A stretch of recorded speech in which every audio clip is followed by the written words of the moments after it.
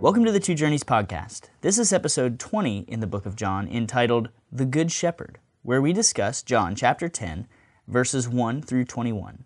I'm Wes Treadway, and I'm here with Pastor Andy Davis. Andy, what are we going to see in these verses that we're looking at today? These are just some very encouraging and sweet verses speaking of Jesus Christ as the good shepherd for the sheep, and how he says that he lays down his life for the sheep. And just for me, contemplating that kind of love, as Jesus will say later in the same gospel, greater love has no one than this, that he lay down his life for his friends. Jesus lays down his life for us, and he's willing to die that we might not be harmed. And also we're going to see a contrast with false teachers who care nothing for the flock, but who are just trying to take advantage of others and fleece them, even materially, financially, for their own benefit. So there's a warning in this passage as well. Well, I'm going to go ahead and read John 10, verses 1 through 21 for us as we get started.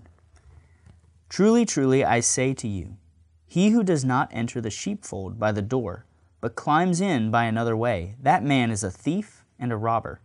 But he who enters by the door is the shepherd of the sheep. To him the gatekeeper opens. The sheep hear his voice, and he calls his own sheep by name and leads them out. When he has brought out all his own, he goes before them, and the sheep follow him, for they know his voice. A stranger they will not follow, but they will flee from him, for they do not know the voice of strangers. This figure of speech Jesus used with them, but they did not understand what he was saying to them. So Jesus again said to them, Truly, truly, I say to you, I am the door of the sheep. All who came before me are thieves and robbers, but the sheep did not listen to them. I am the door. If anyone enters by me, he will be saved and will go in and out and find pasture. The thief comes only to steal and kill and destroy. I came that they may have life and have it abundantly. I am the good shepherd. The good shepherd lays down his life for the sheep. He who is a hired hand and not a shepherd, who does not own the sheep, sees the wolf coming and leaves the sheep and flees, and the wolf snatches them and scatters them. He flees because he is a hired hand and cares nothing for the sheep. I am the good shepherd. I know my own, and my own know me, just as the Father knows me, and I know the Father, and I lay down my life for the sheep. And I have other sheep that are not of this fold. I must bring them also, and they will listen to my voice. So there will be one flock, one shepherd. For this reason the Father loves me, because I lay down my life, that I may take it up again. No one takes it from me, but I lay it down of my own accord. I have authority to lay it down, and I have authority to take it up again. This charge I have received from my Father. There was again a division among the Jews because of these words. Many of them said, He has a demon and is insane. Why listen to him? Others said, These are not the words of one who is oppressed by a demon. Can a demon open the eyes of the blind? Andy, what's the context of this teaching by Jesus, and how does this initial figure of speech in verses 1 through 6 relate to the end of John 9? Yeah, we need to remember whenever we're reading the New Testament or the Bible, the chapter divisions, the verse divisions are later additions. They're helpful, but they're not inspired like the text itself is inspired. There's actually some very odd chapter divisions from time to time. But I'm not saying that there's anything wrong with putting a new chapter here. Chapter 10, but this really is a continuation of the healing of the man born blind, and at the very end, we find Jesus' incredible compassion to go after this man who was kicked out of the synagogue for no reason at all, simply because he thought that Jesus was a prophet and that he must be from God. He wasn't saying that he was the Son of God. He wasn't saying that he was incarnate or any of those things. His theology wasn't at that point. But even for just simply being positive toward Jesus, he was kicked out. So Jesus has a very sharp encounter with the Jewish leaders who came at that point and were around him when Jesus is ministering to this man. And he makes a statement, For judgment I have come into the world, so that those who see may become blind, and those who are blind may be able to see. And so they challenged him about that and said, What, are we blind? And Jesus said, if you were blind, namely physically blind, you would not be guilty of sin. But since you claim we see, your guilt remains. And then he goes right into chapter 10. So that's the context here. It's really a very highly charged, controversial atmosphere where he's dealing with who we would take to be false religious leaders. Andy, as the passage begins, we see this statement about a man that's a thief and a robber. Who is the thief and robber in verse 1 in Jesus' context, and how can one tell who is a thief and a robber? Right, so in verse 8 he said, all who ever came before me were thieves and robbers. So it's plural. So we're talking about human beings who, clearly in context, are false religious leaders, false teachers, false prophets, etc. So I think you would consider the scribes and Pharisees, frequently spoke against them, the Sanhedrin, Annas and Caiaphas, all of that, and then their ilk in the generations that preceded them. These would be Jewish religious leaders who had no genuine faith in God, but who saw religion as a means to an end, namely financial wealth, that they would take advantage, they would fleece the flock. And so any false teacher, even if they weren't living that kind of lifestyle, but they often were, a luxurious lifestyle, these are the thieves and the robbers. Now, I think also we should keep in mind what Paul says concerning false teachers, who he calls the super apostles, the false apostles. He says they're servants of Satan, masquerading as teachers of truth. And no wonder, because Satan himself masquerades as an angel of light. So it shouldn't be surprising that his servants masquerade as teachers of righteousness. So the true thief and robber is Satan. Satan, in John 10:10, when it says, the thief comes to steal and kill and destroy, I have come that they may have life and have it abundantly. I think we should see both the human thief, which is the false teacher, the false religious leader, and behind them all is Satan. That's helpful for us, and will be helpful as we continue in this passage, like you mentioned, and discuss this same idea as it comes up later on as well. According to verse 2, as we continue on, how can one tell who the true shepherd is? Well, you mentioned, and you asked a moment ago, I don't know that I really answered, how can we tell if someone is a thief and a robber? And just from the text is, do you come in by the gate? And so now that Christ has come, now that he's been born of the Virgin Mary, now that Christ has lived a sinless life, died on the cross, rose again from the dead, anyone who follows him, and we get this in 1 John as well, if you are not an antichrist, you are going to proclaim the Christ. You're going to proclaim these facts of the gospel. You're not going to try to change things about Jesus. You're going to say the truth about Jesus, the incarnate Son of God, who died and rose again. And in that case, then, you are an under-shepherd, like we, elders are considered shepherds of the flock. But there is one flock and one shepherd ultimately. Jesus is going to say that. One flock, one shepherd. But there are under-shepherds. And so what we would say is, does this religious leader, this spiritual leader, does he preach the true gospel? Does he preach Christ and him crucified? Or does he fudge on the identity of Jesus? All who proclaim the Christ, they are from God. 1 John 2 says that very plainly. The others are antichrists. So basically, what does this teacher teach about Christ? What does the teacher teach about the gospel? And then, is their lifestyle a holy lifestyle? Or are they living for plundering the flock? Are they living for material ends? If you're seeing luxurious lifestyle, etc., this is by their fruit you will recognize them. But Jesus, he is the true shepherd. And he comes in his Father's name. He comes in fulfillment of Old Testament prophecies. His credentials are in order. His holiness is in order. So he is the true shepherd. How does Jesus call his own sheep by name and lead them out? And what is the relationship between this calling and the sheep hearing and knowing the voice of the shepherd? Well, from what I've told, you have to do some reading about this. And, I grew up in suburban eastern Massachusetts. I don't know that I really saw sheep, except that I went to a farm about an hour from where I lived, or a zoo. So there certainly weren't any sheep wandering around on the road I grew up on. So you have to kind of learn, the backdrop here. And so the shepherd would identify a sheep. He needed to know his sheep. It didn't seem like they were branded like cows would, but he would know which belonged to him. And you could imagine a large area where many flocks were feeding, they were eating grass, and so the different shepherds would have to be able to maintain their own flock and identify whose they were, and train the sheep to follow his voice. And so he would call his own sheep, and they would come, they would follow him. So this is the parable. It's a metaphor. And so this man born blind, he said, tell me if you believe in the Son of Man. He says, who is he, Lord? Tell me that I may believe in him. He's ready, he just needed information. So this is what I believe. I think ultimately the Scripture, the full counsel of the Word of God teaches that before the foundation of the world, God chose the elect. He chose them by name. He knew who they were. He knew what kind of lives they would live. All the days ordained for us were written in God's book before one of them came to be. And he was loving us and knowing us by name before one of our days came to be. And then once we were born and we grew up, he would call us by name, and that's important even when he would use people's names or even give them new names. You know, Simon he called Peter, and James and John he called the sons of thunder. So that had to do with their personalities. But he knew their names, and sometimes would even repeat them. Simon, Simon, he would say. This kind of thing. So there was this intimacy.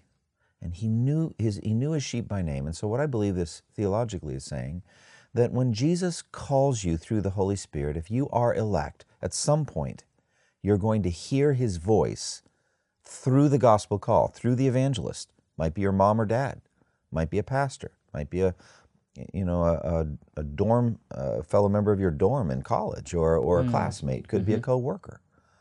But it really isn't them, it's Jesus speaking to you through them, through the gospel. And you hear him call you by name to follow him. And so that's how I take this. It's sovereign election, and then effectual calling or irresistible grace.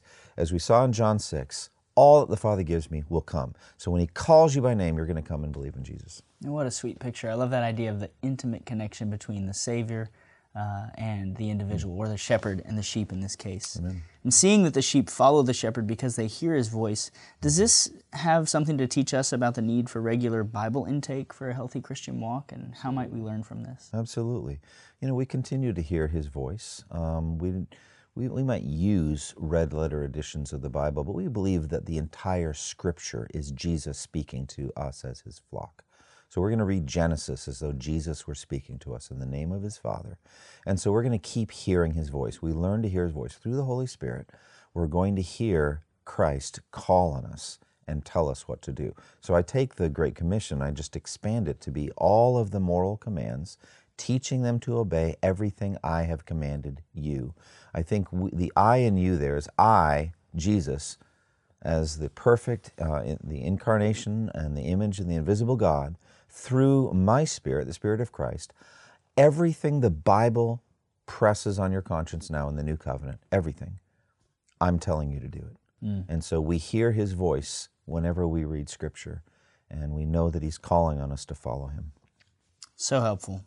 As we continue, though, there's another voice as well. Who is this stranger in this metaphor, and why do the sheep run from the stranger? Well, going back to the thief and the robber teaching, I think ultimately the stranger is Satan, but he has human henchmen. What he's saying is we are not going to follow heretics. We're not going to follow false teachers. This is very much what John says when he says, you have an anointing from the Holy One, and all of you knows the truth. I do not write to you because you do not know the truth, but because you do know it, and no lie comes from the truth. So what he's saying is, look, the false teachers are going to go out from us because they weren't really of us. They're the spirit of Antichrist. They're teaching falsely about Jesus, etc. You, the true followers of Christ, will not follow them. You have this anointing from the Holy One, and that anointing protects you from false gospels. It protects you from false teaching. You will identify it and say, no, I don't think so. You might even be a relatively new Christian. You're just not going to go down the bad path. And it's really interesting for me as a teacher of the Word of God and a preacher. I know that John's not saying we don't need teachers and preachers. What he's saying is that if you got a really skilled exegete, somebody who does a great job teaching the Word of God, the people sitting under his faithful preaching ministry are going to be learning tons of things. But the anointing from the Holy One enables what they hear to be identified as truth, gospel truth. It's new, but then gospel truth. Conversely, they listen to a false teacher, prosperity gospel guy, or Jehovah's Witness guy, Mormon guy, or some other new cult. They'll listen and think, no, that's wrong. They don't even know why sometimes, or maybe they do. They're well read in Scripture enough to be able to refute that person. That's a separate gift, and you have to be able to refute false teaching if you're an elder. But just as a church member, you're like, nah, I don't believe that. And again, just that connection with the Word of God, knowing the truth, and then being able to discern in light of that. But I love Jesus' absolute statement here. They will not follow the stranger. So my sheep aren't going to follow false teachers. Yeah, they're not going to be tricked by anybody.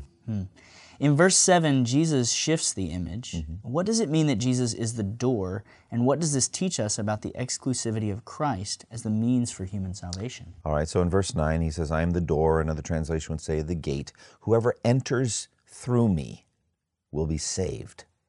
So this would be, I think, similar to the Sermon on the Mount, where he says, enter through the narrow gate, for wide is the gate and broad is the road that leads to destruction, and many enter through it, but small is the gate and narrow the road that leads to life, and only a few find it. Now later in John 14, he's going to say, I am the way and the truth and the life. So Jesus is the gate and the narrow way. He's both. So the way I would understand that is that Jesus is the way by which we can enter heaven. The way by which, even now, while we still live, we can enter the kingdom of heaven. You're on the outside, you need to be born again. At some point, you have to enter. Jesus says, I'm the gate, or I'm the door. And so he is the way by which, and there's no other way to get in, no other way, only by Jesus. It's the exclusivity. No one comes to the Father except through me. There's no other way to enter. I am the gate. I am the door. Wow. So we spoke earlier about the thieves and the robbers, and in verse 10, we are reintroduced to this same idea. In what ways does the thief steal, kill, and destroy? Yeah, so I have a hard time hearing this without really just immediately going to Satan. Satan is the ultimate murderer and thief and liar. As he said, in earlier, you're of your father the devil. He was a liar and a murderer from the beginning. Now, I do believe that he uses human instruments. So all of the great religions, false religions of the world, all the great cults had specific leaders. So Muhammad with Islam, Joseph Smith with Mormonism, Charles Taze Russell with the Jehovah's Witnesses.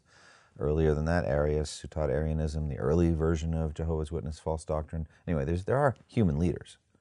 And they are, in some sense, thieves and murderers because they're killing souls by their false teaching. But ultimately, it's Satan.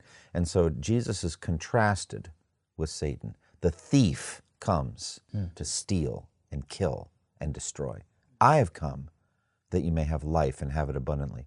And so I think whenever there's this principle of stealing, killing, and destroying in my life, something's happened. Like I even think about times in my marriage when I have things that are planned and they're wonderful and all that, but some satanic quarrel comes in and I behave differently than I should. And the whole thing's ruined by my own sin, but I've been led into that by Satan. I feel like the thief came and stole from us. It's been plundered from us. And I think we also see in the book of Job how sometimes God allows Satan to steal, kill, and destroy, where literally his children died. Literally he lost possessions. So the thief is just on our lives and destroying them as best he can. Jesus is only ever seeking to give us life and have it abundantly. So this abundant life. Now, we should not misunderstand this and go down the road of the prosperity gospel and think that he's talking about health and wealth and all that. Ultimately, he's talking about in this life now, a rich, full, spiritual oneness with God, a richness, a blessing in our walk with God now, and then, wow, heaven afterwards. Talk about the fulfillment of these words. I have come to bring you to heaven where you will have life and have it abundantly. What a promise. And here in verse 11 and 14, we get just an incredible statement. Can you speak just to the beauty of verse 11 about Jesus' statement here? Jesus lays down his life for us. He dies for us. Greater love has no one than this, that he laid down his life. There is no more loving thing that anyone's ever done than Jesus dying for sinners like you and me. And this is God demonstrating his own love for us while we're still sinners. Christ died for us. He laid down his life for us under the wrath of God, under the judgment of the law, so that we might have eternal life. And he says it again, I lay down my life. He says it again and again. Contrast it with the hired man, who doesn't lay down anything. He's taking from the sheep. He's not giving to them, he's taking from them. The hired man cares nothing for the sheep, and You know, in this case, he sees the wolf coming, any danger, he's going to run. But Jesus sees the danger and goes out to meet it. And so very powerful. It says he flees because he's a hired hand and cares nothing for the sheep. Just these contrasting images that help us understand Jesus' care for his people. Yeah, I also love the fact that Jesus, sacrifices everything that he has for us so that we might have eternal life. You look at, as he is literally right before he dies, all his clothing is gone. It's been gambled for. His lifeblood is poured out. He's been as beaten up as you possibly be. Now he's dying, and he's given everything that we might have life and have it abundantly. As we continue on in verses 14 and 15, we see this statement again, I am the good shepherd. How is Jesus' relationship with the Father a measure of his relationship with the sheep? Well, it's interesting because in the Old Testament, the Lord is my shepherd, I shall not want. God is the good shepherd. We are the sheep of his hand. Many Psalms teach us, not just the 23rd Psalm. So he really is embodying the Father's protective, loving care for his people. And then the sheep metaphor, it's a bit insulting. I mean, it's almost like they're proof that evolution couldn't have happened. Survival of the fittest. I mean, you're slow, dumb, and delicious. What chance do you have to survive? You must have a shepherd protecting you. And so the Father has protected his people, Israel in the Old Testament. Jesus is the embodiment of that spirit of loving provision and care that he gives us. Slow, dumb, and delicious. I wonder if that's how Satan looks at us sometimes and thinks, that's my prey right there. But praise God for a good shepherd. You mentioned this phrase, laying down his life, that's repeated again and again in verses 11 through 18. What does this teach us about the centrality of Jesus' sacrificial death in his mission to seek and save his sheep? Well, it is the reason he came. He came to die, but for me, I can never say that he came just to die. And he says it right in this text. I lay down my life only to take it up again. So we'll talk about that in a minute. But Jesus came to die and rise again to give us full forgiveness of sins, hence the death, and new abundant life, hence the rising again. And so that's a completion of all that that Jesus ultimately came to do for us. And as he continues on, who are these other sheep that are not of this sheep pen? And what's the significance of the promise, like you mentioned earlier, that there'll be one flock and one shepherd? I can't hear this except to think about elect Gentiles. That God's plan always was for the nations. That Abraham, through his offspring, all peoples on earth, all families of nations will be blessed. They weren't plan B. God was only doing something through the Jews. But the Jews were a doorway through which he was going to bless the entire world. So the other sheep that are not of this sheep pen, Paul speaks of wild olive shoots that are carved out of a wild olive tree and grafted into one cultivated olive tree, which is the Jews. So the other sheep that are going to be in this one sheep pen, these are the people of God with a Jewish heritage, a Jewish lineage spiritually, but one flock, one shepherd, one people. So it's again Ephesians 2. There's this barrier, this dividing wall of hostility between Jews and Gentiles. It's removed in Jesus, and he makes one new man. That's the same teaching as one flock, one shepherd. At the beginning of verse 17, we read this phrase, for this reason, the Father loves me. How is the Father's love for the Son related to his willingness to die for his sheep? I could go on and on about it. I think the greatest display of courage and piety there's ever been was in Gethsemane, when Jesus was willing to drink the cup. Wow. And the reason the Father loves me is I do his will, even to the point of laying down my life.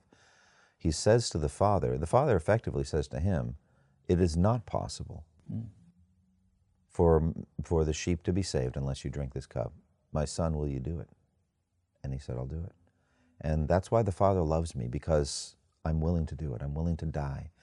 I did not consider my life so precious to me, but I considered the will of God more precious. And this is the perfect man, really, the perfect Son of Man, to be a servant obeying the will of God. That's what we should have been all along, and the Father loves that. As we think about the way in which Jesus died, we think about Roman soldiers nailing him to the cross. Is it really true that no one could kill Jesus? Yes. And if so, how should this cause us to worship Christ for his atoning death on the cross? Absolutely true that no one could kill Jesus if he didn't want to be killed. He's God. He's Almighty God. If he can make a storm stop, he can make a storm start. He can whip up a wind anytime he wants or make it stop. I would just take one simple thing, okay? His ability to raise the dead. You're the Roman army and a bunch of Jews, and you have to kill the same guy 16 times because he keeps going back to Jesus, and Jesus keeps healing him and sending him back into the battle. You will lose eventually. But Jesus doesn't need the human soldiers. He could call on his Father, and he would put 12 legions of angels, but he doesn't need the angels. He's Almighty God. He created the heavens by the breath of his mouth. And so if he says to the Roman army, be dead, they're dead. And the second coming, he's fighting with a sword coming out of his mouth. He's going to effectively say that, be dead, go to hell. He will say that as the judge of all the earth, and they will go because that's his authority, his power. So no one can kill him. He could actually, in some amazing and strange way to behold, he could have been on the cross for 1,000 years and not died. You could have punctured him 1,000 times and blood could have flowed out of him and he wouldn't die. He died because he chose to die. And so he laid down his life. And they're actually surprised how little time he was on the cross. Usually it takes a day. So when everything was fulfilled, he said, I thirst, took the drink, and then he gave up his spirit. And so he just chose to die.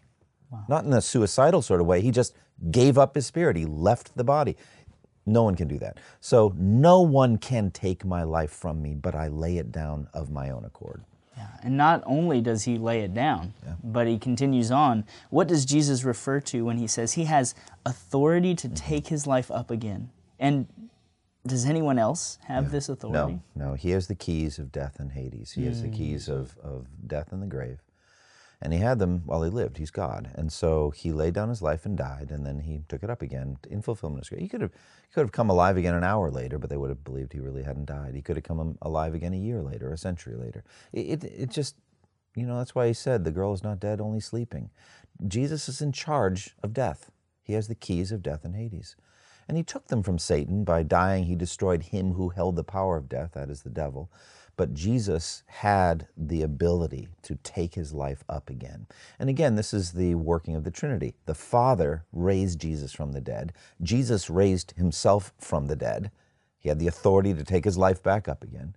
And the Spirit raised him from the dead in Romans chapter 8. It's the work of the Trinity.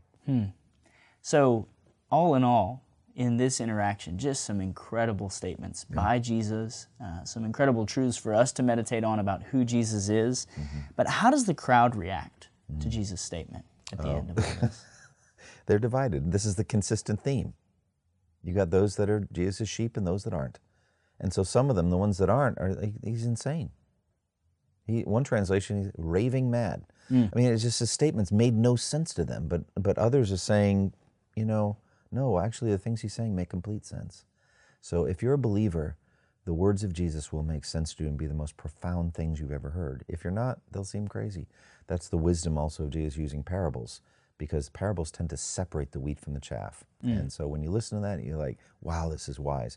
Or you think, this is crazy, it makes no sense.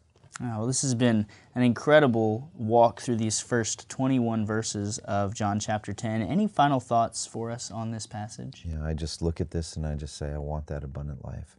And I'm looking forward to the heavenly, eternal, abundant life, but I want it now. And I don't want Satan to steal it from me by my own sins. I want to have the most abundant life I can have now by following Christ. And isn't it wonderful that our Good Shepherd laid down his life for the ways that we mess up, we sin, and ultimately the thief is not going to steal or kill or destroy from us, but we'll have eternal life. Praise God. Amen. Well, this has been episode 20 in the book of John, and we would invite you to join us next time for episode 21 entitled The Eternal Security of the Sheep, where we'll discuss John chapter 10, verses 22 through 42. Thank you for listening to the Two Journeys podcast, and may the grace of our Lord Jesus Christ be with you all. Thank you for listening to this resource from twojourneys.org. Feel free to use and share this content to spread the knowledge of God and build His kingdom. Only we ask that you do so for non-commercial purposes and in accordance with the copyright policy found at twojourneys.org. Two Journeys exists to help Christians make progress in the two journeys of the Christian life, the internal journey of sanctification and the external journey of gospel advancement. We do this by exporting biblical teaching for the good of Christ's church and for the glory of God.